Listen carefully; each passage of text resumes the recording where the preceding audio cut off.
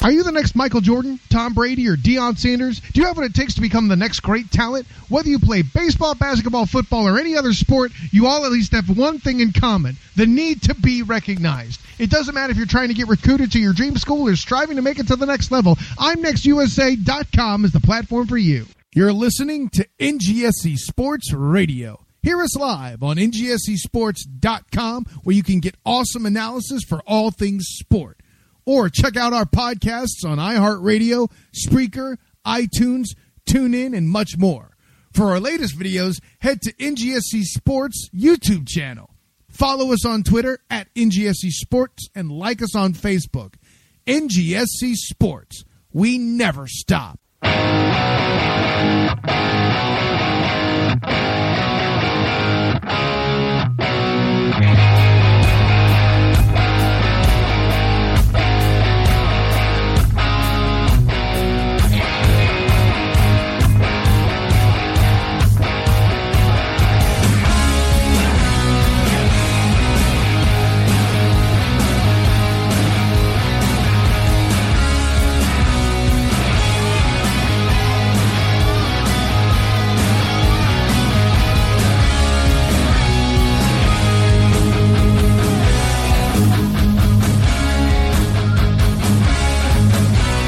Good evening, everyone. Welcome to Huddle Up Podcast here on NGSCSports.com.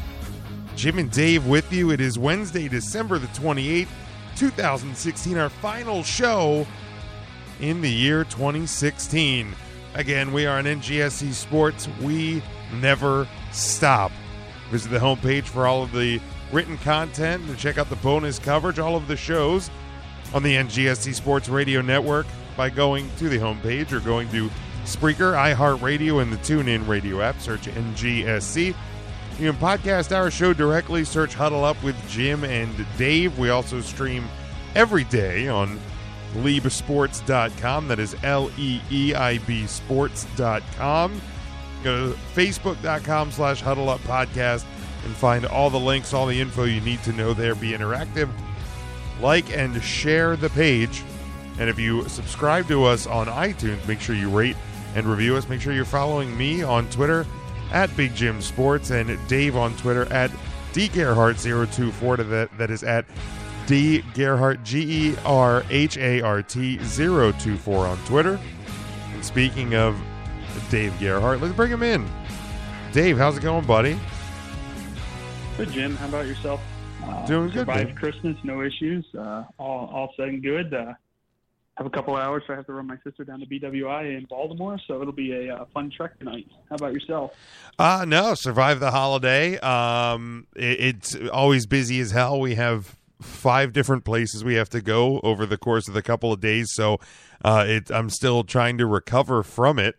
And then when you have Christmas dinner with, I think it was 17 people in a kitchen that probably comfortably seats about 12, it was quite an adventure considering like 5 of those were children. So it's fun. It's fun. I'm glad to be back talking some sports and in a room where it's just me and my dog. So, and he's over in the corner sleeping. So I am happy to be here. I'm happy to be talking sports, Dave.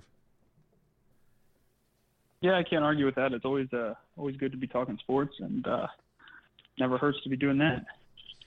Absolutely not. So kind of a little bit of we have a lot of bowl games. There's a lot of bowl games between now and next week. So obviously we can't cover them all. We want to open up the phone lines. That number is 401-347-0613. Use PIN 29312. Again, that number 401-347-0613. And then use PIN 29312. So obviously, Dave, we're not going to get to every single bowl game that is going to be between now and next week, when we'll really only have one college football game to cover, and that will be the College Football Playoff National Championship. So, where exactly do we want to cover here? What games do we want to cover? Obviously, we want to touch on. For sure, probably some of the bigger ones. Of course, the 2 semifinal games. I would think some of these, the New Year's 6 games, I think those are probably the big ones. I don't know which other ones in between you want to cover. Well, Jim, I think the one thing that's of interest to you especially is covering the USC Penn State game. I have seen some rumblings on Twitter, and I don't know, again, rumbling, so it was on Twitter, so it has to be true.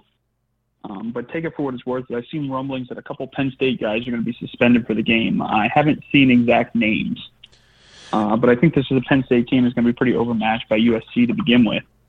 And if they lose anyone substantial in this, it's going to be, I don't want to say game over, but they're going to have pretty much no way of competing here. And that clearly spells bad news for them. It's going to be very interesting to see how they adjust and what adjustment they're able to make. But if this is true that they do have players suspended, I got to believe that USC has an even easier time with them, in all honesty. Dave, a very brief press release sent out, I want to say today. I did see this, if my computer will cooperate here. Junior wide receiver Saeed Blacknall and the sophomore linebacker Manny Bowen have been suspended for the Rose Bowl, will not play against USC. The only reason given was the standard unspecified violation of team rules. Obviously, both suspensions will impact both sides of the ball. The Bowen started 12 of 13 games this season, tied for second for the Nittany Lions in tackles for loss with 8.5. His 68 tackles are tied for fourth on the team. Blacknall has caught 15 passes for 347 yards. His 23.1 yards per catch is tops on the team, while his 3 receiving touchdowns are tied for third. So, yeah, you're losing one of your best defensive players. You're losing your biggest deep threat, which, I thought if Penn State had a, I don't want to say a chance in this game, because as much as I like to dog on them, they do have a chance, and they've proven that throughout this year that they can find a way to win football games. However, I think you touched on it, you hit it well, that USC is probably the better of the teams. Penn State's probably a little bit mismatched, and this obviously does not help. Yeah, I definitely agree with that. I mean, I think this is one that it's interesting to me. I was obviously out for a couple of hours this afternoon and didn't see that news. I saw grumblings of it early this afternoon. But the thing that's interesting, just getting home here and pulling up the live Vegas lines, is it looks like the line didn't move at all to this game. So that tells me that Vegas thinks that this has very little impact on the game, which is kind of, I don't want to say shocking at a gut reaction, but you kind of expect to see a little bit more movement out of that. And I don't think a 3-point move is warranted, but I got to believe that this line creeps towards 10 by the time the game kicks off. It's currently sitting at, you shop around the right place, you can find a 6.5 sitting there, but got to believe that this game creeps towards 7, 7.5, 8 by the time it kicks. Yeah, and looking at it, I know what USC started the year as, and I know what they've been since then, and to me, that's the story. And I mean, to Penn State's credit, they've definitely, they've definitely improved over the course of the year at all, but. I thought for weeks, and you and I talked about it, that if USC could get into the playoff, that they could be an extremely dangerous team and probably pose threats to any other team that made the playoff. Obviously, unfortunately, that wasn't in the cards for them, but they get into the Rose Bowl as a consolation, I guess. It is their 33rd appearance in the Rose Bowl game, where it has won 75% of their matchups, including 11 of their last 13 in that game. So, obviously they're in a environment, in a state, in a stadium that they know well, that they are comfortable in. So it's almost a home field advantage, if you will, for the USC Trojans in this one. I'll be curious to see how how well the Penn State fans travel for this one. It's kind of been a surprising year, and going out there, that it's of course the bowl schedule gets a little bit weird this year because of New Year's Day falling on a Sunday. So of course the NFL is king. You can't disrupt Sunday. So like the Rose Bowl, a couple of their games are typically January 1st games, are shifted either to New Year's Eve or to January 2nd. The Rose Bowl is included. There's no college football on Sunday. You can't get, like I said, can't get in the way of the NFL. So I'll be curious to see how well the Penn State fans travel. Yeah, I think you're going to see Penn State fans travel extremely well in this one. I mean, I don't want to be the prick here, but they've had how many years now to save their money, and it's actually an opportunity to travel. And I've heard numerous alumni say, "Well, this is a great time to travel here. I've been waiting for this. I can't wait to see it happen, et cetera, et cetera." So it's definitely good to see them have a chance to travel, and it'll be interesting to see what happens in this game. Yeah, just a couple of tidbits on both teams. As a team, not necessarily as this year's team. Penn State currently tied fourth nationally with 28 bowl victories, ranks third in bowl winning percentage at 63% with a 28-16-2 mark. That is among schools with at least 20 postseason appearances. With this year's appearance, USC will be playing in the Rose Bowl during the term of every United States president since 1929. I thought is pretty interesting as well. This year's Rose Bowl game is a 94-year-old rematch of the first Rose Bowl played at the current Pasadena Stadium, with the 1923 rendition also serving as the initial bowl contest for each program. So a couple of neat tidbits in this one, just as a general, as opposed to kind of a deep stat line there. Yeah, definitely, and I think this is going to be a Rose Bowl game that's going to mean a lot towards what happens next year. You have two very, I don't want to say young and inexperienced schools, but you have two young schools that are really looking to see what they can do and kind of set some tone for next year, and see how this is going to help develop the program and shape them towards the following year, and hopefully build some momentum for them. Yeah, absolutely. So, is there any other thoughts on the Rose Bowl that we have here? I don't really think so. I think it's more of a just kind of, this is going to be just an interesting thing to see how this game plays out. And I think it's going to say a lot about the teams for the coming year. And I think I've kind of already covered that, but just more of a tone setter for next year. And I think this is going to be interesting for me because I don't think of Franklin for Penn State as a great X's and O's coach. So I think this is a chance for him to put some proof and some solidification behind his ability to match up against teams.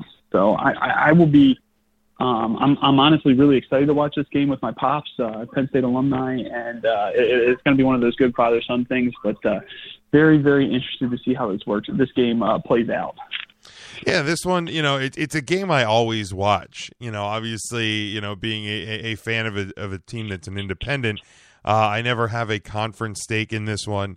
With the matchup being against two teams that I've, because of a rivalry, have learned to love to hate, and because geographically I've learned to love to hate the other one. So I obviously don't have a rooting interest in this one. If you followed the show at all this year, you can probably take a pretty good guess at if I had to pick one, who I'd be pulling for.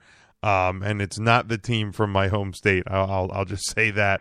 But it's going to be a good game to watch. I am curious to see how this one will play out.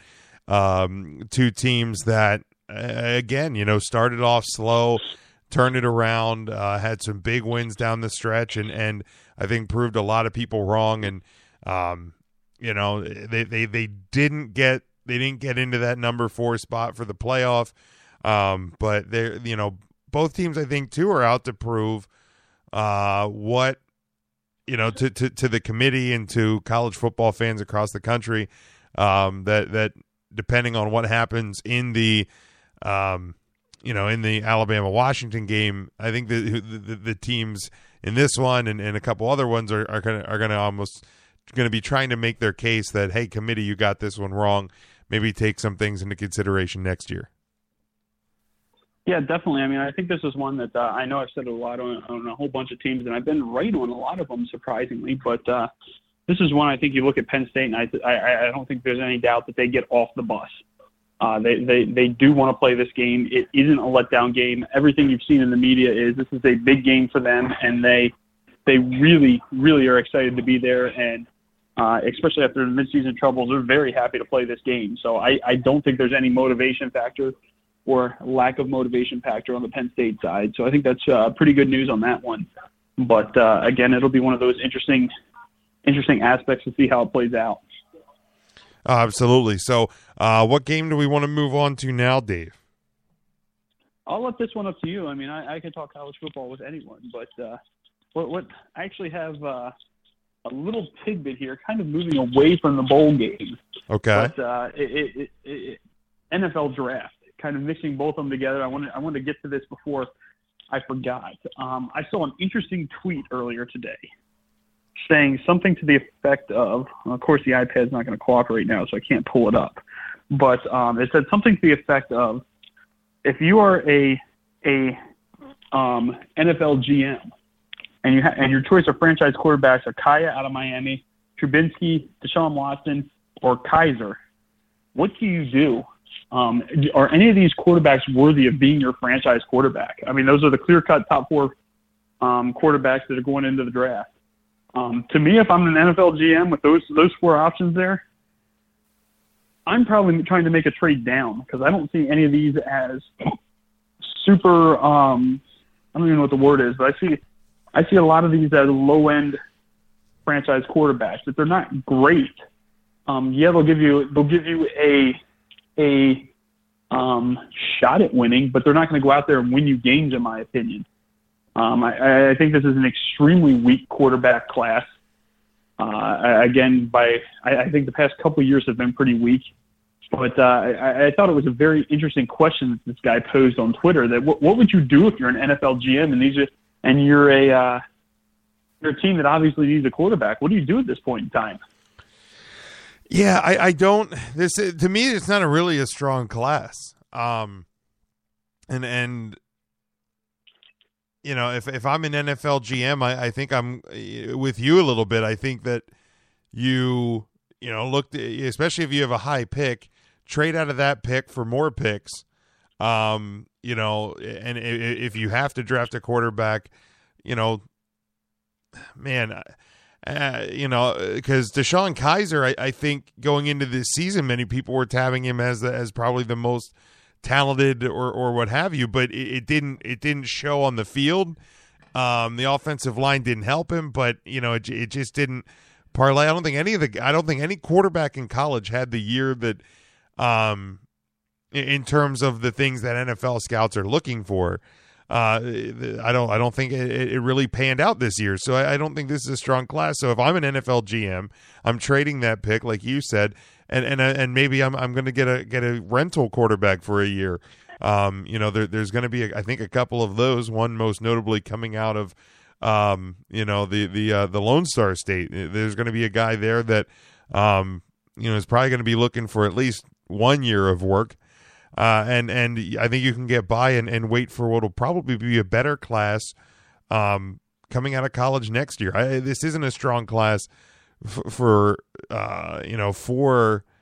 the quarterback. I'm not the biggest draft guy. I'm not that's something as we draw closer, we may have to bring a guest in on the show because it's something that admittedly I'm not really digging deep and really get into much every year. That time of year I'm kind of in a hockey mode.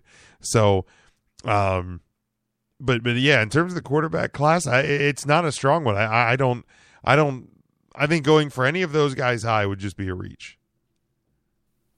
Yeah, definitely. It's going to be all of them have shown flashes of brilliance, but you don't have that quarterback this year, and I think it's purely evident by the Heisman. I mean, you don't have that quarterback that's shown that they're NFL ready. I mean, you have anyone that's NFL caliber week in and week out, they win the Heisman. I mean, the Heisman was won in a 6-week standstill performance by Lamar Jackson, and you have anyone that day in, day out plays the NFL caliber, they win the Heisman this year. So I think that's a huge factor, and I mean, it's going to be very interesting to see what happens. I mean, to me, there's not a quarterback worth drafting in the first round. I mean, it's just a valuable question. I mean, you're some of these teams that clearly need a quarterback. What do you do? I mean, the clear question is, if you're San Francisco, you need a quarterback. Do you trade down? I mean, you can't tell me you can't get one of these 4 guys in the later first round, or maybe even in the second round, and you stack yourself with some more picks. I mean, Cleveland Browns, what do? They don't have a quarterback. The New York Jets, they don't have a quarterback, and it seems like they draft one every year, and it's pretty much the graveyard for quarterbacks. I think the Browns draft I think the Browns draft about 4 every year, and they go through all of them. Well, what do you do? You're in Cleveland. Yeah, exactly. I don't know. I don't know. It's like I said. It's just not a strong class. So if you're in those high draft spots, I think you can do a lot, because there's gonna be talent at other positions, and there's gonna be needs that those teams later in the first round and things like that you can probably make a trade and get multiple picks out of it. And to me, I think for those teams that are going to be in those high spots, that's probably your best play anyway right now. Because, are you going to reach to try and make a guy your franchise quarterback? And it's just that it's just not there. I mean, and I'm not trying to, drink the Cowboy Kool-Aid, but I mean, the Cowboys got Dak Prescott in the 4th round. Tom Brady was 6th round. Romo was undrafted. There's plenty of stories over the years of guys who were not your marquee number 1 overall pick that have done great things at the quarterback position. And there's obviously just as many, Ryan Leaf, Jamarcus Russell, Tim Couch, to name a few that were taken very high and amounted to pretty much nothing in the NFL. So, but teams don't learn from the mistakes of the past and from the mistakes of others. So almost undoubtedly somebody will take one of these guys high, and more than likely I think that they will fall flat on their face. But if I'm a GM, I'm not reaching. I'm going to try and trade that pick. Yeah, I mean, I think the other thing is you got to look at your team needs. There's some pretty good tackles out there right now, and I mean, I don't want to say you can see what the difference in offensive line makes in the case of the Cowboys, but you protect your quarterback, it goes a long. And even throw my Panthers in there too, that you can't protect the quarterback and you can't get pressure from the D-line, and it completely flips the team.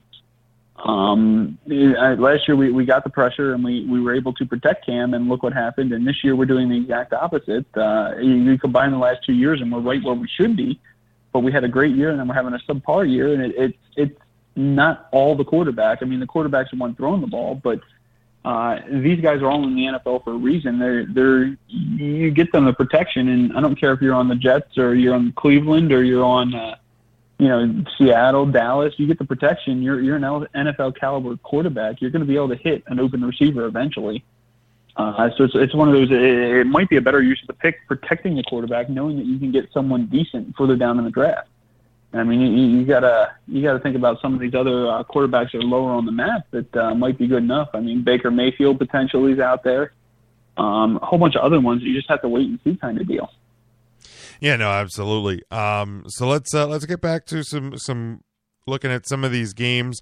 Obviously, I would not be safe in my own household if we did not talk about the Orange Bowl, Dave. When you have number 6 Michigan taking on number 11 Florida State. It is the 83rd edition of the Orange Bowl.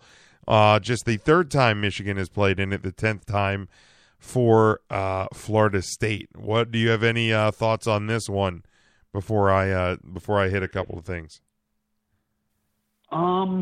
Florida State, and I know your feelings on Michigan. I think we both agree that they're a pretty solid team.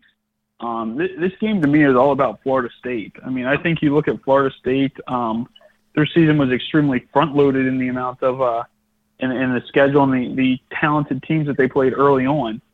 And so I think that this one is one to me that this is going to be a really good test for Florida State here.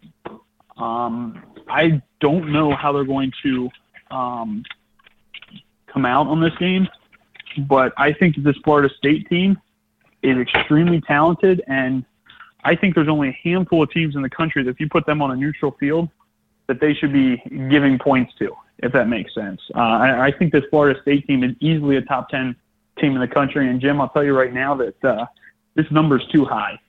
Currently, Michigan's laying a touchdown. Florida State catching a touchdown. That number is too high. This is a field goal game at the worst. This is going to be a heck of a game. You have two extremely talented teams here. Florida State might have the most talented roster in the country, aside from Alabama.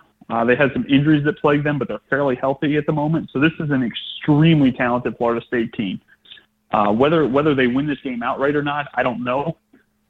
But I know that this is going to be a heck of a game, and this is going to be two I don't want to say contrasting in styles, but this is going to be two very different football teams playing each other. So it'll be very interesting to see how this one plays out.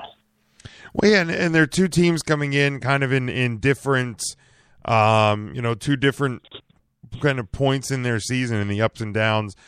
Michigan losing just 2 games all year, but those have come in their last 3 games, albeit very close. Florida State comes into the game on a 4-game winning streak and winning 6 of their last 7, looking to cap with a win, would cap their 5th straight year with double-digit victories.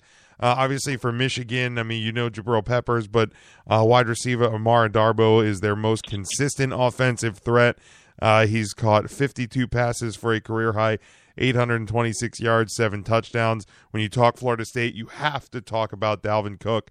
Probably the key to their offense, rushing for over 1,600 yards, 18 touchdowns.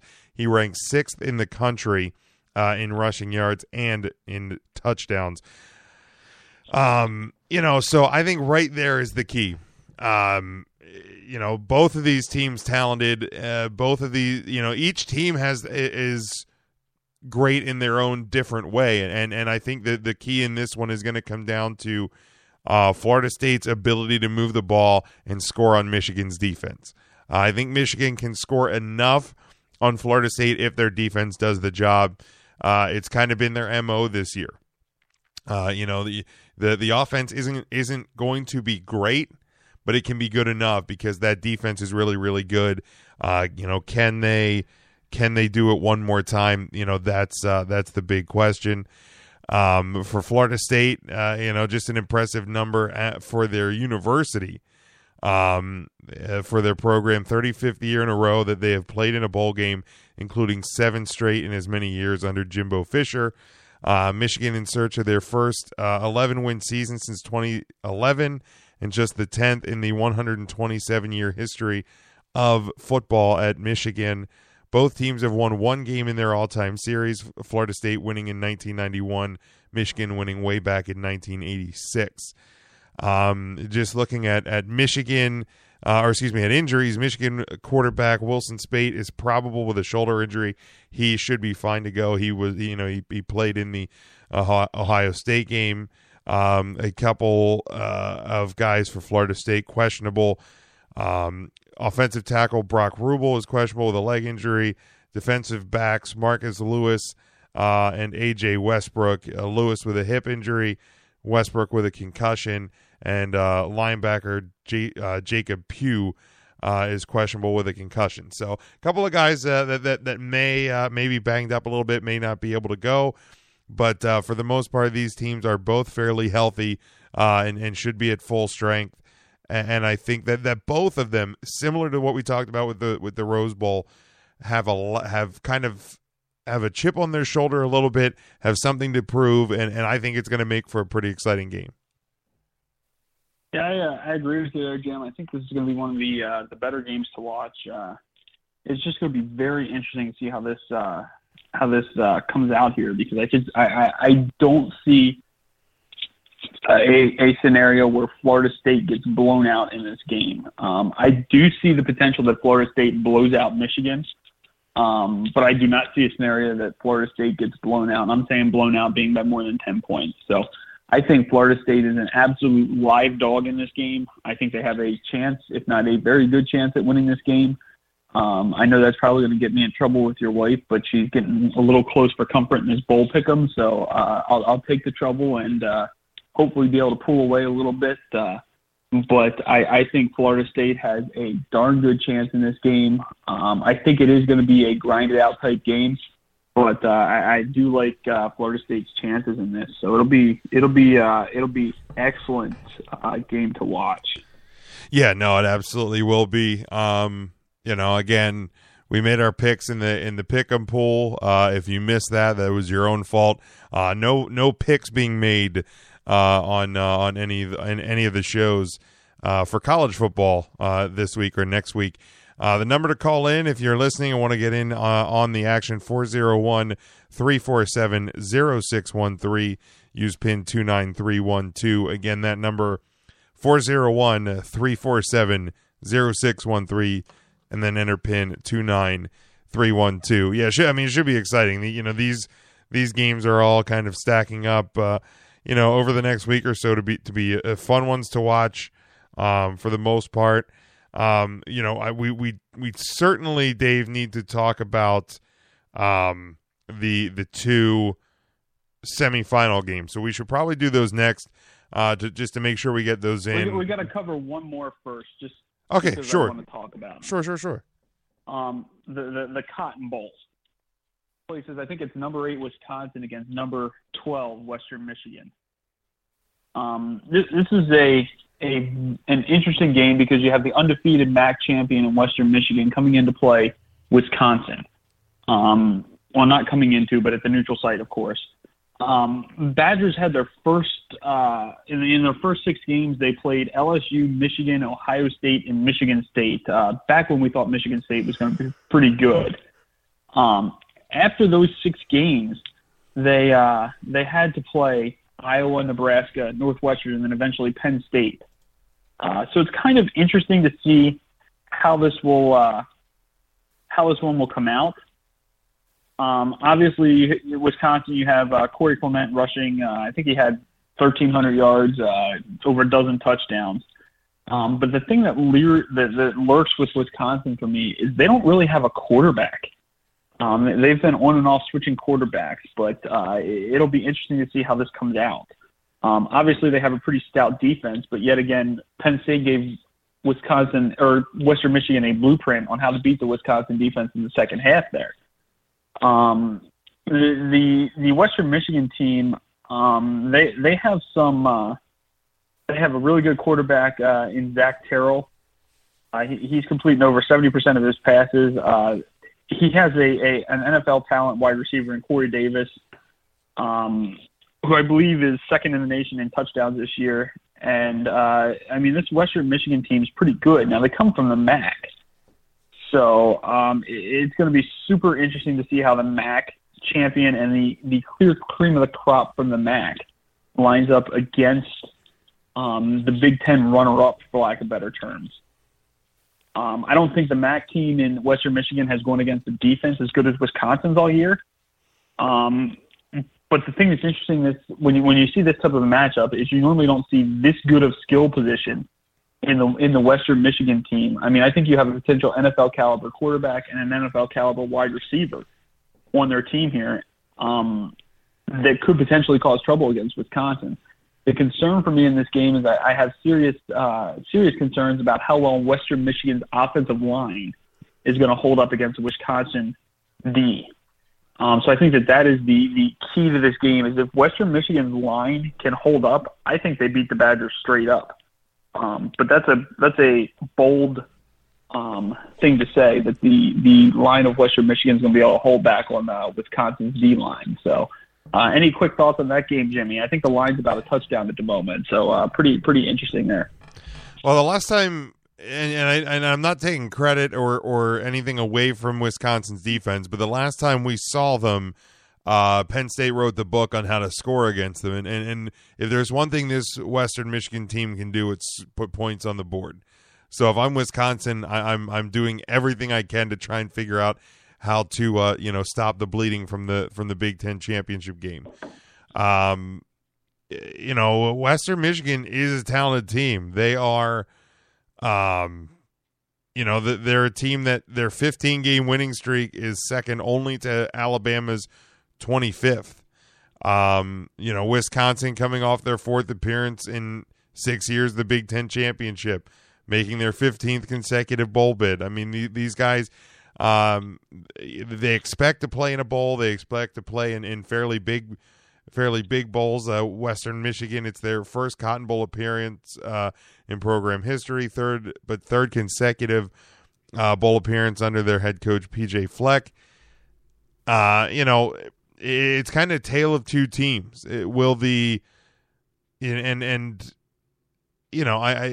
the Cotton Bowl. It's the like you said, Big Ten runner up. But we've given our thoughts on the Big Ten and the way that shakes out. But will the environment shake Western Michigan at all?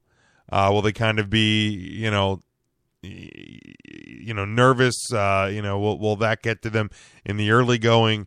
This one is absolutely going to be an intriguing watch, and without a doubt, it'll be one that will be on my screen in the afternoon. I'll have to have multiple screens going that day. I haven't quite figured that one out because you'll have the NHL Winter Classic that day as well.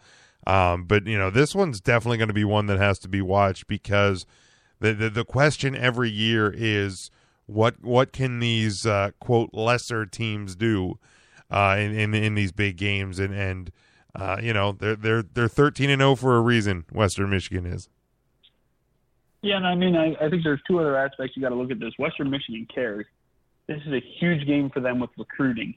If they can somehow stay in this game or even beat Wisconsin, they're going to get some extra recruits out of this. But the other thing I want to say about this is, can you imagine Western Michigan? You got I don't want to say you got the best runner-up in the conferences, but if you had to pick a conference runner-up from the conference title games to play, you can't tell me that Wisconsin is probably about the least one that you wanted to play. I mean, your choices of Colorado, Wisconsin, Florida, of your major conferences there. I mean, who else would you rather? I'd rather have either of those other two schools over Wisconsin, personally. I mean, definitely Florida. You score 10 points, you might win the game. Yeah, I mean, the conference, and again, I think that was kind of the point we made a couple weeks back about, the the unbalance is the word that I'm looking for in these conference lineups. When you look at who the champions are, and then who the runner ups are, it shows you how big of a drop off there is from one division to another. So, yeah, Western Michigan is absolutely going to be primed for this one. Where's Wisconsin at? And that's going to be that plays into all of these, even the ones there's going to be obviously plenty that we don't break down and we don't cover. You think about games where your star players are, that they are not playing. Guys, they might play, but are they going to give 100% because they don't want to get hurt? That sort of thing. There's so many wild cards that go into these games. For sure. So I'll let you transition it over to whichever one of the two playoff games you want to touch on first there, big guy. Well, I think the one that most people probably assume is a little bit easier to call is Washington, Alabama. And this one is, it's the Chick-fil-A Peach Bowl, 3 p.m. on New Year's Eve. You have an Alabama team that the story writes itself. Like I said, 25 consecutive wins. This team is just primed and ready. They're used to this environment. They're used to everything. Being in big bowl games, being in playoff semifinals, so on and so forth. Washington is a little bit, is a little bit in a different situation, where they're not necessarily used to being on this big of a stage, and has come through, the Pac-12 and even though suffering some loss there. Alabama looking for its 16th national title. Washington in search of its second. Washington lost to then number 20 USC on November 12th. They've won 3 straight since then. The Crimson Tide this is their 12th undefeated season in the 113-year history of football at their school. Washington has never beaten Alabama. Most recent loss coming in El Paso, Texas, way back in 86. So, of course, having no impact whatsoever on this one was that in that game. Alabama's 13th year in a row playing in a bowl game. They're 8-5 in the previous 12 seasons. They have been ranked number 1 at some point in each of the last 9 years. Washington 4-1 against top 25 programs. Key players to watch in this one. Both the quarterbacks. Quarterback Jake Browning, a tremendous season for Washington, throwing for 3,280 yards, 42 touchdowns, only 7 interceptions.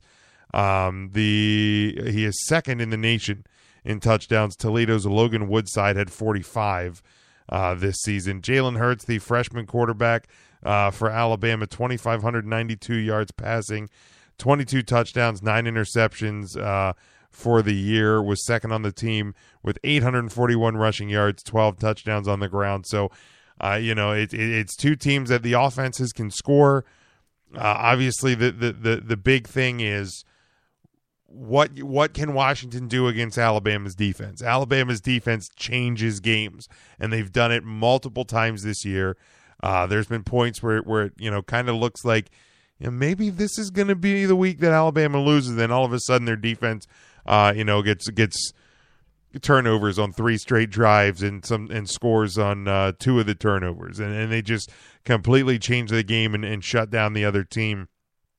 And also you've given Nick Saban weeks to prepare, and that's always something that has to be taken into consideration, because the last thing you want is to give him any time to prepare for what you're going to do or could do against him. He seems to kind of be a wizard there. So, obviously, all the edges in this one go to Alabama, in my opinion. But, Washington, again, they are there for a reason. They are one of the better teams in this country. I think that, and I said it before, they deserve to be in this spot. But, will they be able to outlast Alabama? I don't know. Yeah, Jim, I agree with a lot of what you said there. This is an interesting game. I think the line's currently sitting about 2 touchdowns. I think I saw it as high as 17. So you've had some money that tells me that there's been some money that has come in on Washington at that number, pushing it back down to 14. Alabama, I don't have any stats in front of me or anything, so I'm kind of talking off the cuff here, so take that for what it's worth. But Alabama's been a team that really hasn't impressed me, to say the least, a lot this year. I know this Alabama team is good, and some have been saying it is the best Alabama team ever. But I'm not sure that I buy all of that. I'm not convinced with Hurts as a quarterback. I think it's one, he's gotten a lot of breaks given what's around him. So I still don't have my hand on how good this Alabama team is. I'll be the first one to admit it. But I agree with you that I think that this is one that if I were looking to do anything with, I would be looking towards playing some money on the over if anything had to come into it. Obviously, I don't know how you don't pick Alabama straight up, but I have to think that Washington keeps this close. I mean, you're going into a game against Alabama, national spotlight, and you if you're Washington, you have to have the I don't care if we get blown out by 40. That's what they thought was going to happen. But I'm going to do whatever it takes to give us a chance to win this game because why not type mentality. So this is a game that I have some questions on because I don't know how good Washington is either. I mean, you look at Washington's resume, and everyone talks about their marquee win being over Washington State. Washington State just got throttled by Minnesota in a bowl. So how good does that win look now? So is the resume really as strong as it should be? I don't know the answer to that, in all honesty. But this Alabama team I'm still not sold on, which is pretty bad considering they're undefeated and clearly the cream of the crop based on what everyone says. So kind of my take on this is this game, obviously I'm going to be tuned into it in some aspect, but this game is going to give me a better feel on these two teams and what we can expect the following game, which we'll obviously discuss next week. So that's kind of my take on it, that this is a giant I don't know game. How's that work for an answer, Jim? And I don't know. No, and I don't think that we do. I mean, on paper, everybody I think is going to give the edge to Alabama, but there's a reason they play these games, and I'm going to be kind of glued on this one because and both of these semifinal matchups, they put them on. New Year's Eve, obviously the Fiesta Bowl a little bit later, might get a little fuzzy by the end as we're starting to get ready to ring in 2017. But it's I hate seeing the same team year after year after year after year. So obviously I'm pulling for Washington. I quite frankly don't know who I'm pulling for in the Fiesta Bowl, but which we'll talk about here in just a second. But yeah, This matchup with Alabama and Washington, it has to be one of the most, I don't want to say toss-up, but most kind of watch and see, unknown watch and see type of games in this entire bowl season. So when you have that in a playoff matchup, I think that's exactly the type of game that the committee and this whole thing was designed to give us. Is a game where you just have no idea. You truly have no idea going into it what exactly you're going to get, and that's perfect. If you knew it's probably not the best season for a playoff anyhow. Yeah, I can't argue that at all. I mean, I don't want to get too into the committee here, but I would have loved to see an Alabama-Ohio State round one with Clemson, Washington in the other game, but that's neither here nor there. So I don't really have much else to say on this game in all honesty, but it should be a very interesting one. It should be very competitive. I actually think this is one of those games that it comes down to the final drive or Alabama wins by 40. And honestly, I wouldn't be shocked either way. Nope, I wouldn't either. So let's quickly here. Let's look at the Fiesta Bowl matchup. One loss Ohio State versus one loss Clemson. You want to throw the phone number out there quick, Jim, again? Yeah, 401-347-0613. You enter PIN 29312. For these two teams, obviously the quarterbacks I think are probably the most notable players on these two programs. JT Barrett, 2,428 yards passing, 25 touchdowns, only 5 interceptions. 847 yards rushing, 9 touchdowns. Deshaun Watson this year, 3,914 yards passing, 37 touchdowns, 15 interceptions for Clemson. He is also the number 2 rusher on the team, 529 yards and 6 touchdowns. Ohio State doing a lot of work on the ground, 3,100 yards on the ground, averaging 5.5 yards and 33 touchdowns. Most recently, these teams have played in 2014. Ohio State has never beaten Clemson. They lost 40-35 back in 2014. The Buckeyes have won 5 straight since its only loss of the season. Of course, the 24-21 24-21 loss to Penn State on October 22nd. Clemson's only loss also came to a team from the Keystone State. That was Pittsburgh on a last second Chris Blewett, what a great name for a kicker, by the way, Chris Blewett field goal on November the 12th. Ohio State is in search of its 5th straight season with at least 12 wins. They've won 8 national championships to Clemson's 1. This is Clemson's first ever Fiesta Bowl appearance. Second year in a row that Ohio State is playing in the Fiesta Bowl in the 45-year history of the Fiesta Bowl game. The Ohio State Buckeyes are 5-2. The Tigers, Clemson Tigers, have won double-digit games in each of the last 6 seasons. So, both teams fairly healthy. No real injuries of note to report going into this one. What kind of thoughts do you have, Dave? This is the marquee game of bowl season to this point. I mean, I don't care about the other games. This game is so absolutely intriguing.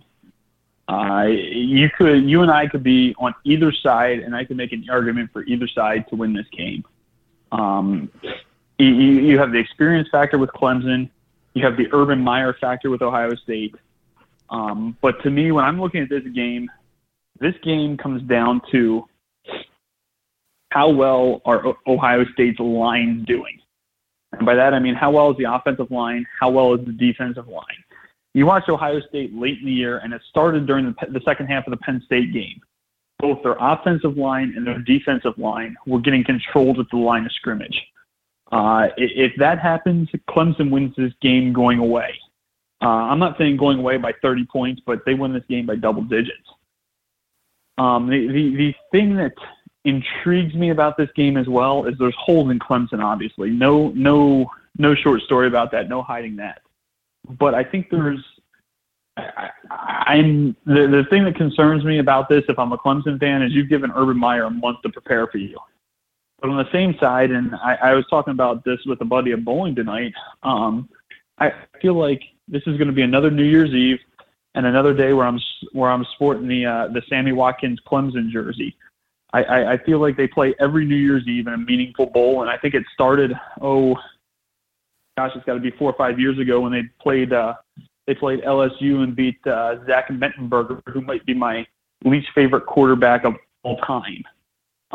But I think that this is one that Clemson has the experience in this type of situation. This whole team is pretty, I don't want to say senior ridden, but they've been here before as they made it versus Alabama last year, the whole way to the title game, I believe. But there's something about this Ohio State team, and with Urban Meyer and the rest factor and the game planning, I just can't overlook. The line's currently sitting right around 3. I'll tell you right now that having no clue in this game, I'd probably gladly take a field goal on either side at this point. So I would love to probably grab a 3.5 somewhere, which I don't know that we see. But this is a game that I really don't have a feel on side-wise. I think you could argue either side, but it should be one heck of a football game. Yeah, it absolutely should. These two playoff matchups. Obviously, we talked about our opinion on how the spots should have shaken up, but as now we're just a couple days away from both of these semifinal games. The games themselves, and this one in particular, should be absolutely incredible to watch. This season has been a little less enjoyable for me to watch from a college football standpoint. I've enjoyed the NFL game a little bit more than the college game this year for multiple reasons. But the 2016 is going to go out on a really high note, I think, with these games and the games that are being played on Saturday, and I truly don't know, and to me that is the most exciting thing about these semifinal matchups is I don't know. I truly do not know what is going to happen in either of them, because I think that if we had more time to sit down and break down each and every reason why, Clemson should win, Ohio State should win, Alabama should win, or even Washington should win. I think you could sit there and you could make the case for each and every one of these teams. And to me, that is the beauty of the playoff, and that is why I wanted a playoff for so long. And now that we have a playoff, that's why I want it to be 8 teams, because I think I think it makes a product that was already generally the more exciting, more fun to watch football product across the board even more exciting, because you're standing on the semifinal and maybe some years it is a little bit more predictable. Or even you go back to the national championship game days, the BCS days, where you're like, this game is just too predictable. I don't think you have that this year, and I think that is absolutely great, and I think it's perfect, and I can't wait until Saturday. I mean, you just got to get through 2 more days of work, and I can't wait. Yeah, Jim, I agree with you there. I mean, I think the thing to me that I saw this again on Twitter somewhere, and I love the 18 playoff idea. I just think it'd be so much fun. But think about some of your matchups you would have with where teams are ranked currently. I mean, you'd have Alabama playing number 8 Wisconsin. Think about that matchup. You got a real stout defensive line going against Alabama. I mean, that could spell trouble all over the place. Oh, sure. You sit there and you think about some of these matchups and just where this could end up at, and it's just phenomenal to sit there and think about. I mean, you have Michigan playing Clemson, is that correct? Ohio State? Yeah. It'd just be phenomenal to watch those teams. This year, watching these teams play each other again would be absolutely outstanding, just to watch with the 18 playoff. My computer's being a little slow here. Oh, yeah. And you have who the hell is number 7? Why can't I find it? Yeah, let me it's funny that if there's one New Year's resolution we have, it's to up the technology in this with this show, because I'm having some similar problems. So Oklahoma's 7. Sorry about that. No, that's fine. Yeah, I mean, you would have the rematch with Ohio State and Michigan. Penn State, Washington would be fun. Clemson, Oklahoma, I think would be a blast. And that'd be the first one to 70. Yeah, exactly. And this is one where I would just hope and pray that somehow USC would have ended up at 8 and not Wisconsin, because I think Alabama, Wisconsin could be pretty ugly. But if it would have been USC at 8, and you would have Alabama, USC again, I mean, to get that rematch with the way that USC is playing now compared to how they were at the beginning of the year. I mean, just think of that one. Think of, there's so many great things that could be. Yeah, definitely. And I mean, can you imagine if they did this correctly and they kept the semifinals on New Year's Eve, New Year's Day type, and you got the other games, they would have been like right before Christmas. Can you imagine having Alabama, Wisconsin / USC right around that time period? I think that would just be absolutely phenomenal to add another game like that. Oh, it'd be awesome. It'd be awesome. And I do think it is just a matter of time that we're going to see it. I don't think it'll be long before we have an 18 playoff. I really don't. I just think that, especially if you have another year like this where you have so many teams that you could have had an argument for the number 4 spot, and people throw the word controversy around. I don't know that it was necessarily controversial, but it got a lot of people talking. If you have another year like this, I think we see the 18 playoff sooner than later. Dave, any more thoughts before we wrap up hour 1 here? I don't think so, Jim. All right, so let's take the break here. Let's do the stuff we got to get done here for NGSC Sports, and on the other side, it's going to be NFL time. So stay tuned. Huddle Up Podcast, NGSCSports.com. Are you the next Michael Jordan, Tom Brady, or Deion Sanders? Do you have what it takes to become the next great talent? Whether you play baseball, basketball, football, or any other sport, you all at least have one thing in common: the need to be recognized. It doesn't matter if you're trying to get recruited to your dream school or striving to make it to the next level. I'mNextUSA.com is the platform for you. You're listening to NGSC Sports Radio.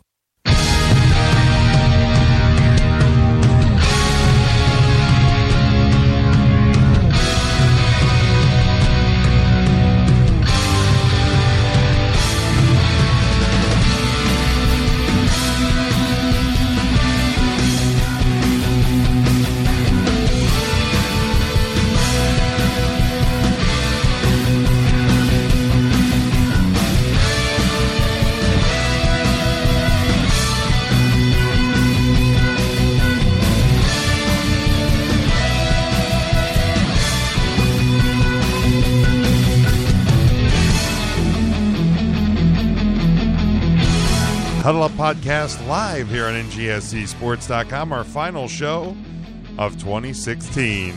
It is Wednesday, December 28th, and we got done talking college football in hour number 1, and we're going to get to our NFL discussion here, but remind everyone about the phone number that you can call in and talk to me and Dave. That is 401-347-0613. Use PIN 29312. Again, that number 401-347-0613. Use PIN 29312. Make sure you visit NGSCSports.com, bookmark it, and get all the sports information and all that you need, because we never stop. We never stop bringing you the best in sports coverage. Also, go to Spreaker, iHeartRadio, the TuneIn Radio app, search NGSC. Podcast our show directly by going to any of your podcast apps. Search Huddle Up with Jim and Dave. And also, we have the subscribe link on our Facebook page. That is facebook.com/Huddle Up Podcast. So make sure you visit there, like that page, share that page, tell your friends about that page and the show as well. We would greatly appreciate it. So, Dave, let's any other thoughts before we start talking NFL here? The only thing I will say is, this is week 17, and this is probably the least excited I am to talk about the NFL all year. Oh, it sucks. I'd much rather spend the extra hour talking college more, because this NFL slate is beyond hideous. Yeah, it's week 17. I mean, that's about all we can say about that. For people that are in fantasy football championships, we wish you the best of luck, because it just gets real weird in week 17. I am not one of those people in a fantasy football championship. So this past week, Dave, you did something that you've only done. This is the third time now this year. You actually beat me in the pick'ems this week. You went 10-6. I went 9-7. The deciding game was that Ravens-Steelers game. So once again, to the Steelers and their fans and their team, screw you, because you cost me the week. Overall in the standings, Dave, I am at a 61% correct. I am 146-94. You are at 57% at 136 and 104. So you're 10 behind me going into this final week of the NFL regular season. Gonna be real hard to catch me at this point. Much like I've been behind the 8 ball with you in college football. Let's have a little bit of fun here before we look at this week's games. Let's go back to our preseason predictions, and let's see how we did as we're going into. Because I think almost every playoff spot is determined at this point. So in the NFC, Dave, to start the year, I had predicted the Cowboys to win the East. You had predicted the Giants. Now you got the Giants correct in making the playoffs, but you got that they won the division. I got that completely right. Winning the and this doesn't go towards our credit. This is just for fun. The NFC South, you had the Panthers, I had the Bucks. We both sucked on that one. NFC North, that one is the playoff spot that is still up in the air. You and I both had picked the Packers, so if they win Sunday night against the Lions, the Packers would cinch that one up for each of us. In the West, you had predicted Seattle, and you got that one correct. I predicted the Cardinals. I had Seattle going to the wild card. You had the Cardinals going to the wild card, so I was completely wrong about the Cardinals. Our wild card teams were Minnesota. Mine were Minnesota and Seattle. Yours were Arizona and Minnesota. So we were both wrong about Minnesota, and obviously in a similar way, both wrong about Arizona. So we only got really one true prediction right as of right now in our in our NFC. Well, I will take that because I know how good my AFC predictions were. So I'll take being tied with you in the NFC. So I'll leave it at that. You got one right, but we each got a division right and a wild card, and potentially the Packers. So I guess we can live with 2 out of 5 in the NFC. Yeah, but yeah, it's strange year in football. A lot of close games that really the teams that could win the close games are the ones that's going to be in the playoffs. Whether or not they're the best 6 teams, I think you could still debate that, and we could debate that for a whole 2-hour show if you wanted to. But they're the 6 teams that we're going to have to see, and like it or not, that's what we're seeing. Yeah, then we jump over to the AFC where we both had the Patriots winning the AFC East once again, and I think that one was regardless of touchdown Tommy's suspension. That one was one that we felt pretty safe with. We both Tommy had Teeter, not touchdown Tommy. Well, I mean, to each their own, I suppose. Back to me. In the North, you and I both predicted the Steelers. We were both right there. AFC West, I had the Raiders. You had the Chiefs. Now, this one is still up in the air. Both teams have clinched a playoff spot, but the division is still up in the air in terms of and I think, do they play this week? No, Oakland plays Denver. Kansas City has, if I can find it on my notes, San Diego. So, San Diego, yeah, there are AFC West matchups that will be in play. All the Raiders have to do is win. That may be a little bit more difficult, which we'll talk about here in just a second. So that one's still up in the air. We both had the Bengals as our number 1 wild card spot.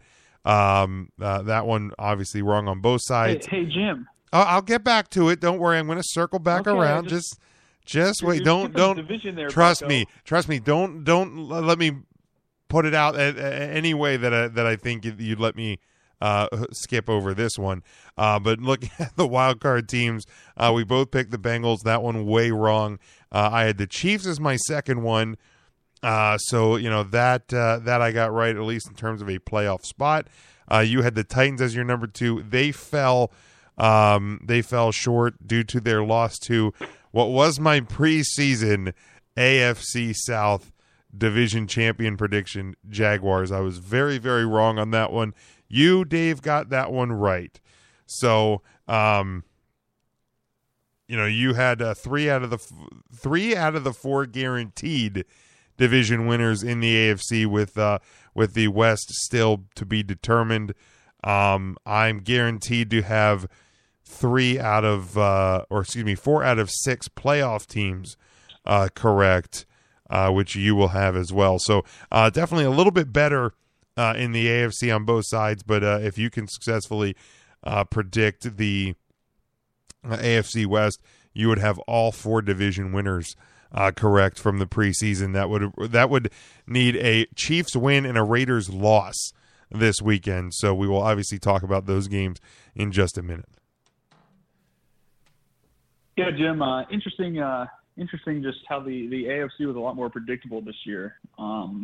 But do you happen to have the rest of the predictions while we're on them as far as championships and Super Bowl?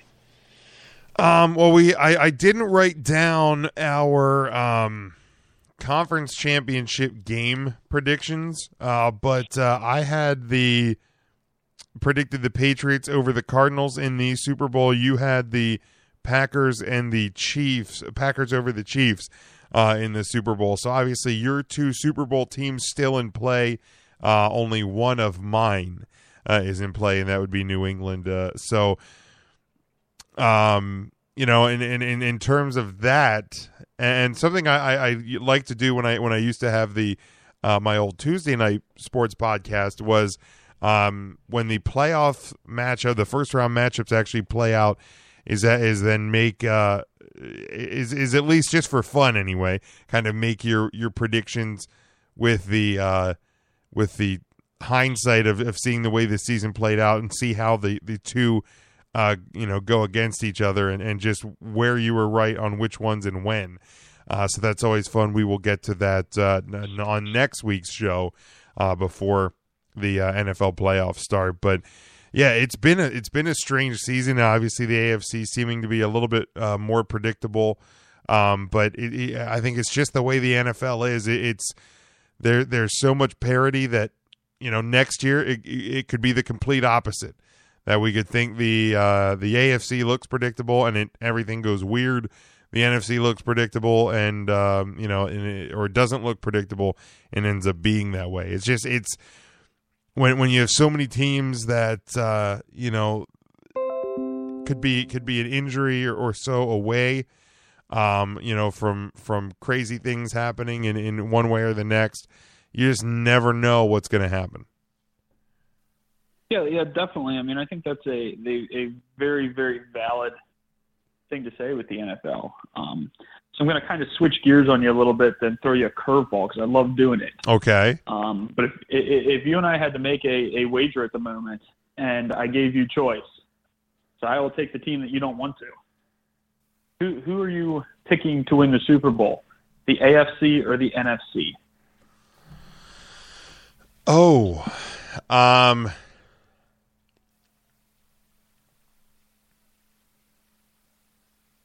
There isn't a correct answer, by the way. No, I would probably give the edge top to bottom. If I have to pick conference, I'd probably give the edge to the AFC. I think they are the better conference. So, depending what team shakes out of it, then it would change my opinion. But if I'm picking what conference I think has a better odds to win the Super Bowl, I'd probably go with the AFC. Because I think that the Chiefs are really good. I think the Patriots are really good. The Steelers are always they're kind of one of those teams similar to the Giants where if they're in, you have to, as much as I hate to admit this, you have to kind of think that there's probably at least a chance there. And the Raiders, I mean, obviously the wild card here is what is that team going to be like without Derek Carr? But I think top to bottom the AFC is a little bit better. I've said for weeks that I don't think the NFC is all that strong. The Giants are very beatable despite a very good defense. Even the team that's far and away the best in the Cowboys, they have areas, and we talked about with Anthony on his call last week. There are areas of concern with the Cowboys, despite being what I think, and I don't think I'm just being a homer here, are the clear-cut best team in the conference. Yeah, I agree with that. I mean, I think this playoffs to me as a guy that likes to dig into games is going to be absolutely phenomenal. Because I think you have multiple situations where you can have you look at the Cowboys, and if they draw Seattle the first round, that's a very interesting matchup for Seattle because it's Seattle and Dallas because it's which team shows up here. I mean, do you get the home Seattle team that makes their two good games of the year on the road? Do you get one of those? I mean, that's a nightmare potential matchup for you guys if the A+ Seattle team comes out. I mean, it's just one of those. It's so finicky, funky. I don't know what you call it this year, but you have to throw the ratings aside when looking at these games in the coming weeks because they are so matchup dependent this year. I mean, you look at Pittsburgh, for example. I think they're the 3 seed. Correct me if I'm wrong there, but they have potential that they're not going to play a decent, quote unquote, by expert predictions. They're not going to play a decent team until they would travel to New England for the AFC Championship. I mean, it's got some serious, interesting factors involved there that you could realistically see Pittsburgh traveling to New England not batting an eye. But it all depends on matchups and who ends up where. So it's a very interesting dynamic in the NFL playoffs this year. And I don't think, other than your two obvious teams in the Patriots and the Cowboys, that you have a real clear-cut choice to make it to the playoffs. I mean, I could argue almost any team in the playoffs that, hey, they're going to beat this team because of this, they're going to beat the next team because of this, and they're going to knock off the Patriots because of this. So I think it's one of those, it's going to be a fantastic football season, to say the least. Yeah. But before we dive into some more, you want to throw the phone number out there again, big guy? Yeah, again, that number, 401-347-0613, and then enter PIN 29312. 401-347-0613. Use PIN 29312.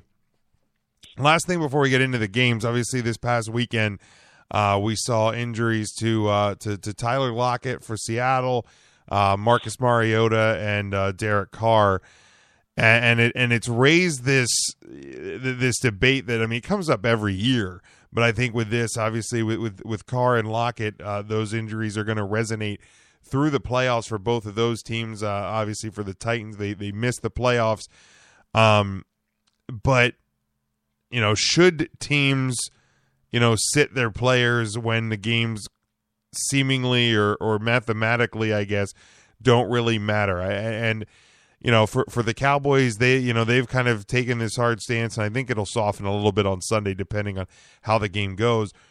But they said that they're not going to sit Dak, they're not going to sit Ezekiel Elliott, and I think that's a smart play for the most part because you have a bye week coming up, next weekend.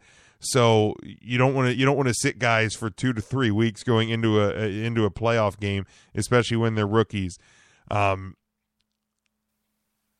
can get hurt at any time. Guys could tear a quad in practice. I mean, you're going to be practicing. They could tear something in practice. How is that the first injury that comes to your mind? Tearing a quad? I don't know. It just kind of came out. I have no idea. It is. I mean, that's obviously a freak injury, but I mean, it's. My thought on this is it comes down to a team by team call in the way I look at it. If I'm the coach, if I'm making the call, I'm not benching guys at least until in the second half of every game, because you have to have real life, real game situations, because you can practice all you want, but until there's a different team with their own game plan and their own audibles and changing their own looks, you can't simulate that. You can't simulate what another team is going to do and reacting on the fly in the stadium, live in the stadium. So you have to put guys out there, and I'm totally fine with the Cowboys putting Prescott out there this Sunday and putting Elliott out there this Sunday. You have to do it. You absolutely have to do it. Now, if your team doesn't have the bye week, maybe you rest guys for the whole second half of Week 17. But especially if you have the bye week, these guys have to play. There's so much to it in the NFL about rhythm and things like that. So I think it's more dangerous to sit guys. Yeah, Jim. I don't know how I truly feel about this. The one thing I will say is I think the key thing that you said is if you don't have a bye, it's more up in the air. I mean, I 100% support teams like Pittsburgh this week who have said that they're resting their guys. I don't have an issue with that. They have some guys that have had historically injury problems. give them the week off. I mean, you realistically, you go into Cleveland and you get beat by 21, it's going to do absolutely nothing the following week. I think it's a better strategy to come out and say something like this, that, hey, we're going to rest our guys, we're not going to play anyone, than, oh, I'm going to suit you up for a half. Because you shoot them up for a half, yeah, they're going to play hard, but they're not going to give you max effort. And then that's when you don't give max effort, you're kind of dilly-dallying along. That's when injuries happen, and that's what I worry about. I mean, I think that, to me, this is either a full-game effort if I'm in this situation, or this is a no effort at all and you're not playing type of game. So kind of my 2 cents on that, but I don't really have a strong opinion one way or the other. I think it's something, though, if you have Dak that has a lingering shoulder issue or something along that line, you give him the extra week and rest him, because it's more important that he's healthy and weak in the playoff weeks than it is for him getting a little bit more experience, in my opinion. So kind of my 2 cents on that. I don't think it's a clear cut and dry black and white answer. I think it's more dependent on the coach knowing their team. But that's also why the coaches get paid the big bucks, is to make the correct decisions in these. And I don't think there's a proven successful way at this point. So it's kind of all knowing your team, managing your team, and you got to be able to get the most out of your team in the playoffs. So how's that for being a politician and walking the middle line there? It's what you do best, Dave. It's what you do best. So let's look at this weekend slate of games, if you want to call them that. Starting, they are all on Sunday. Most of them at 1 o'clock. So let's look at it. Chicago at Minnesota, 1 o'clock on Fox, US Bank Stadium. Minnesota a 5-point favorite in this one. Despite Chicago looking better at times with Matt Barkley, and what does that say about how bad Jay Cutler is?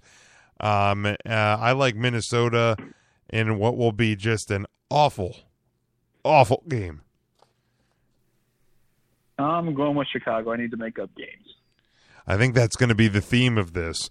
Jacksonville. When you pick stupid, it will be. Jacksonville at Indianapolis, 1 o'clock CBS from Lucas Oil Stadium. Indy a 4.5-point favorite in this one. I like the home team, despite Jacksonville's huge upset of the Tennessee Titans last week. Yeah, I am a little torn on this one, just because Jacksonville is playing for, I don't want to say their lives right now, but for a job with the new coach coming in. And when you get a team that all of a sudden realizes that they're playing for their job, you generally get a max effort out of them. So that's a tough thing to, I don't want to say handicap or to look into in the game. It's that non-statistical thing that you have to really dig into. But how the hell with it? I'll pick Jacksonville. All righty there. The Cowboys at the Eagles. The Eagles a 4-point home favorite. I guess they are planning on the Cowboys going easy in this one due to their spot. I'm of course going the Cowboys. This one 1 o'clock on Fox, Lincoln Financial Field. But no question for me. Going Dallas. They're looking to go to 14-2. No question for me, going against Dallas and going to run my record to 2-14. Perfect. New England, a 9.5-point favorite at Miami, 1 o'clock CBS Hard Rock Stadium. You know, how much will the Patriots play their starters? They have everything locked up that they can in the AFC. In this one, seating on both sides is fairly set. So. I don't know what will happen here. I am picking the Patriots to travel on the road and win despite Miami usually playing them pretty well. I think Miami tends to beat New England when New England comes to town, but I believe New England is playing for home field advantage this week, so I think they have a little something to play for. So I'm going to take New England as well. All right, then we have the now coachless, if you will, Buffalo Bills at the New York Jets, 1 o'clock on CBS from MetLife Stadium. Buffalo still a 3.5-point favorite. Again, I think this is going to be one of those situations where you see the coach get fired, the players kind of maybe fear for their own spots, so they play a little bit harder, and the Jets suck. So Buffalo wins this one. You got another one right, Jimmy. Go Bills. All right, Carolina at Tampa Bay. Tampa, a 6-point home favorite. Raymond James Stadium, 1 o'clock on Fox. Neither team will be in the playoffs at this point, or maybe there is still a scenario for the Buccaneers, but I like Tampa at home. There is a scenario for the Bucs to get in. So it'd be they would win, Washington would have to lose. Would be Washington loses and Detroit loses, right? Tie with the Giants. Okay. Man, it just gets wacky, some of these things. So they have something to play for, and they're, in my opinion, the better team this year. So Tampa Bay. Man, could you imagine at the beginning of this year that we were talking that Carolina would be 6-point underdogs to Tampa Bay at any point in it? Well, to be fair, I had Tampa Bay winning the South, and the Panthers missing 6-point the underdogs, postseason. Though? I don't know. I thought that the Super Bowl hangover was gonna be pretty strong this year. I really did. Well, I'm done talking, so I'll take my Panthers one last time, and then this season is finally over. I know the feeling on that one. Well, at least mine was in college. Houston at Tennessee. Tennessee a 3-point favorite, 1 o'clock CBS from Nissan Stadium. I like your and I hate to say it because you made the pick, the division champion Texans to go into Tennessee and get the win.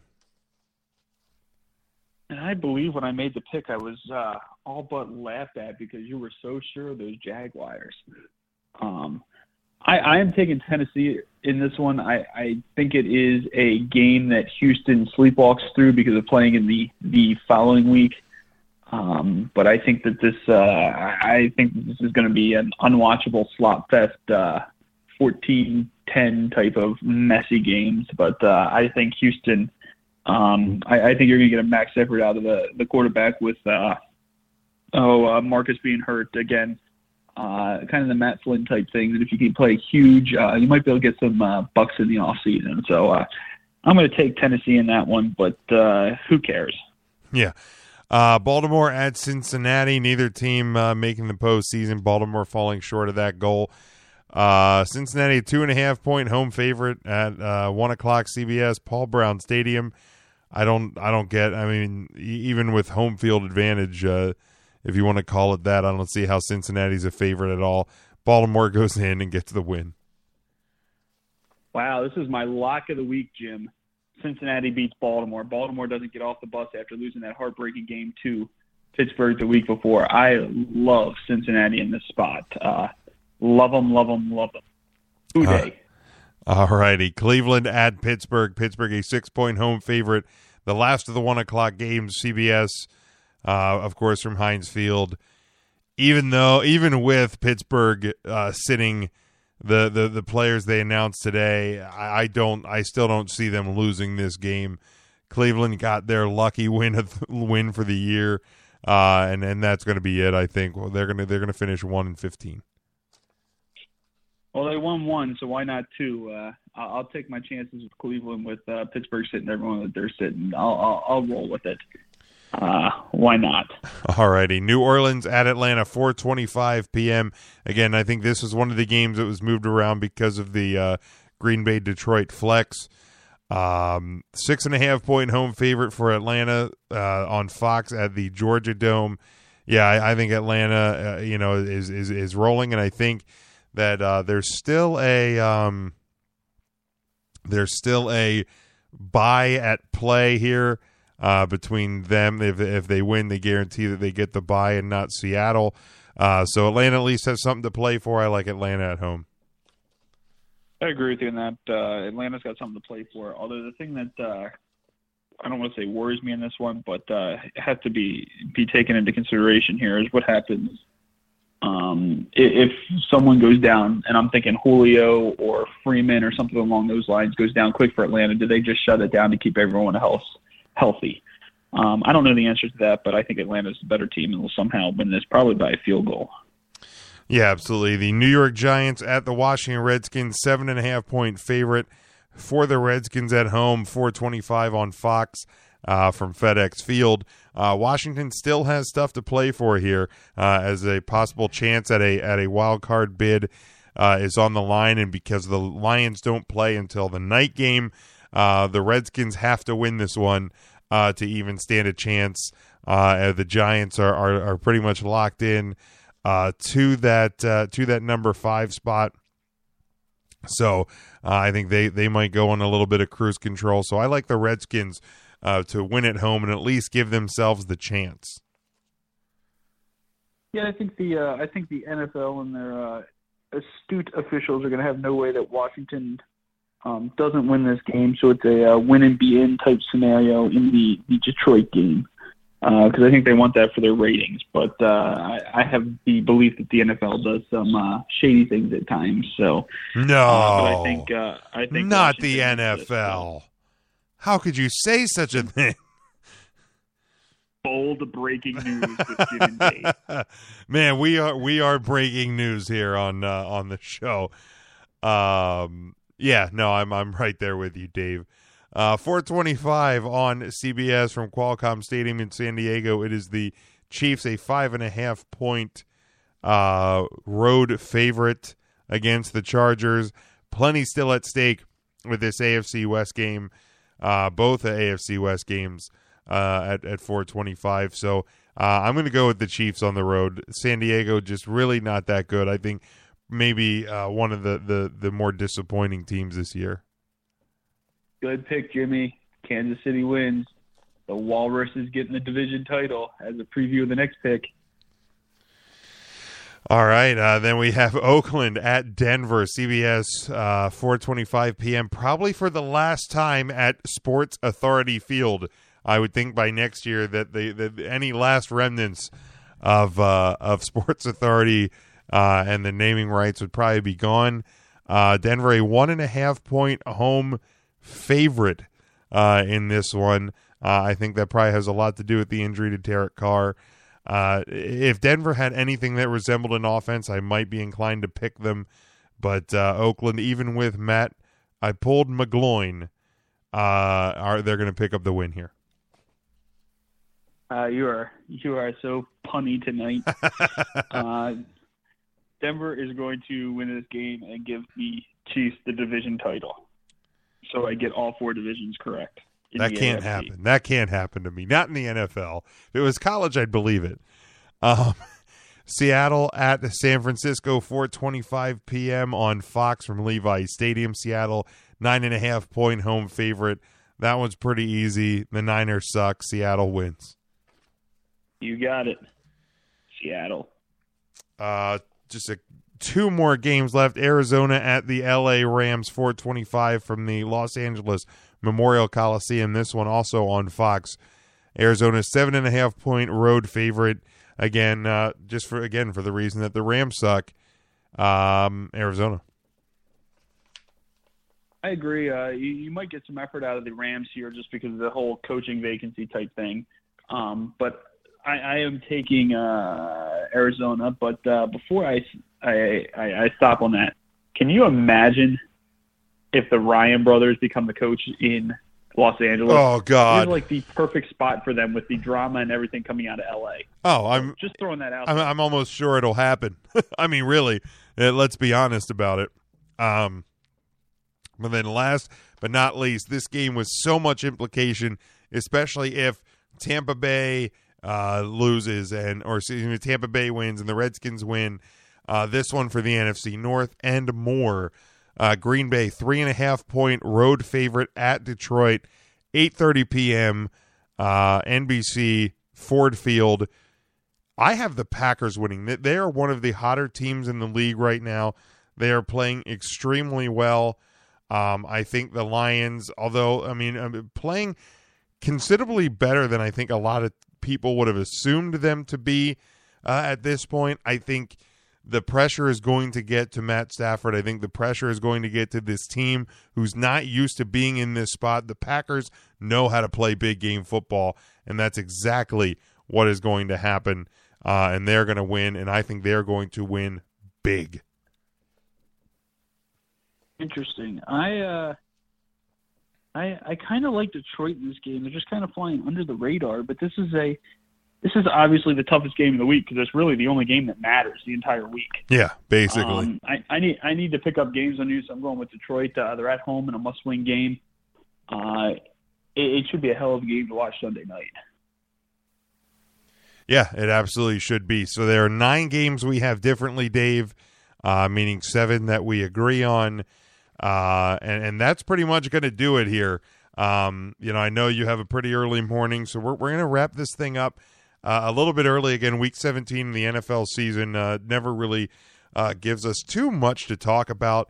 But really, just my closing thoughts here, 2016, with this show and where we're at. College football gave us tons of unexpected stories and unexpected, games and the way things played out. The NFL had its fair share as well, I think. I'm of course super happy with where my Cowboys are. Would not have in a million years thought that they'd be 13-2 going into the final week of the season. Never would have thought my Fighting Irish would have went 4-8. So it's a complete flip flop of where I was. But 2016 has been a fun year. We have a lot of fun stuff planned for 2017. We're gonna keep this show going. It's not just going to be a football show. We're gonna find ways to make it enjoyable in the new year. So I want people to stay tuned for that. We've had great callers. Great discussion, and we're going to continue that and make it more exciting, more interactive, make it bigger and better next year. I can't thank you, Dave, enough for jumping on board here and riding this journey, and for everyone that's been a part of it. I do appreciate you, Dave. If you want to give your closing thoughts here, and then we're gonna put a bow on 2016. Yeah, Jim, I can't echo that enough with you with the show and everything. Thanks for putting up with my nonsense week in, week out, and all the guys that have jumped on board and listened to our show and participated in everything, and even commenting on the Facebook page and all those other items. We do appreciate it. I mean, we put some time into the show, and we're dedicating more and more time each week, I think, to the show.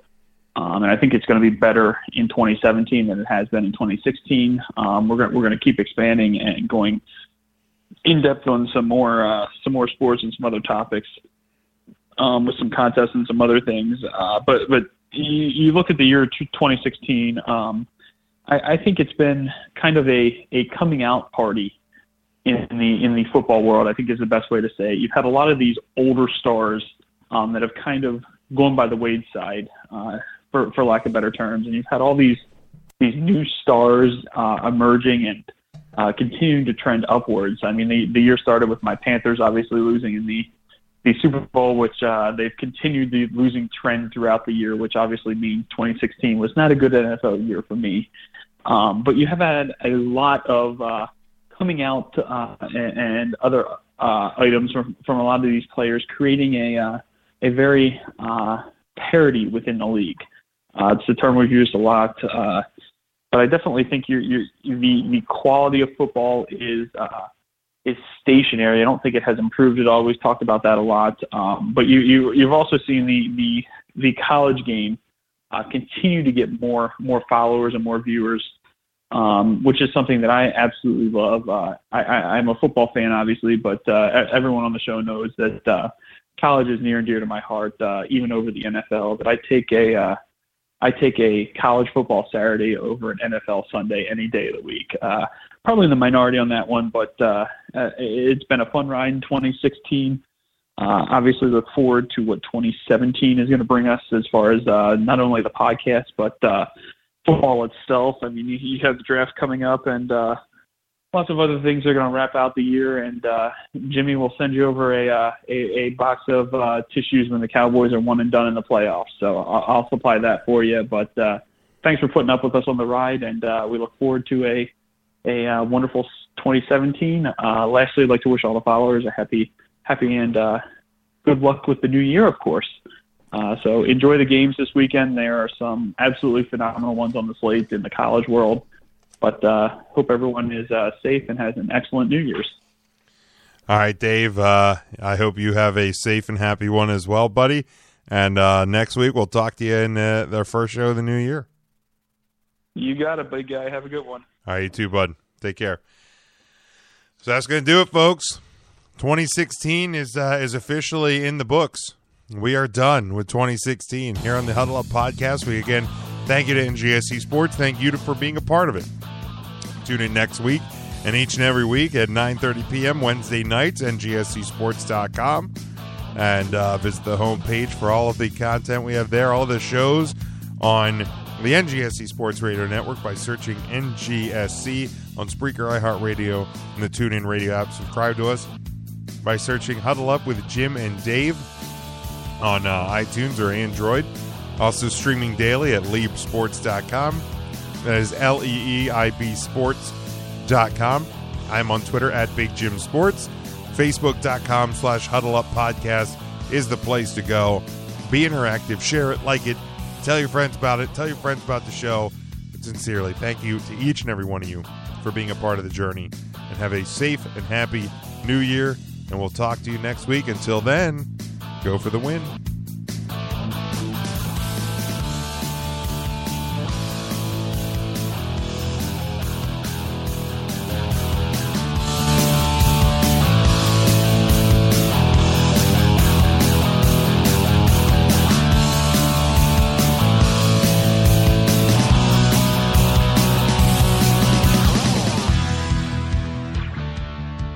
Are you the next Michael Jordan, Tom Brady, or Deion Sanders? Do you have what it takes to become the next great talent? Whether you play baseball, basketball, football, or any other sport, you all at least have one thing in common: the need to be recognized. It doesn't matter if you're trying to get recruited to your dream school or striving to make it to the next level. I'mNextUSA.com is the platform for you.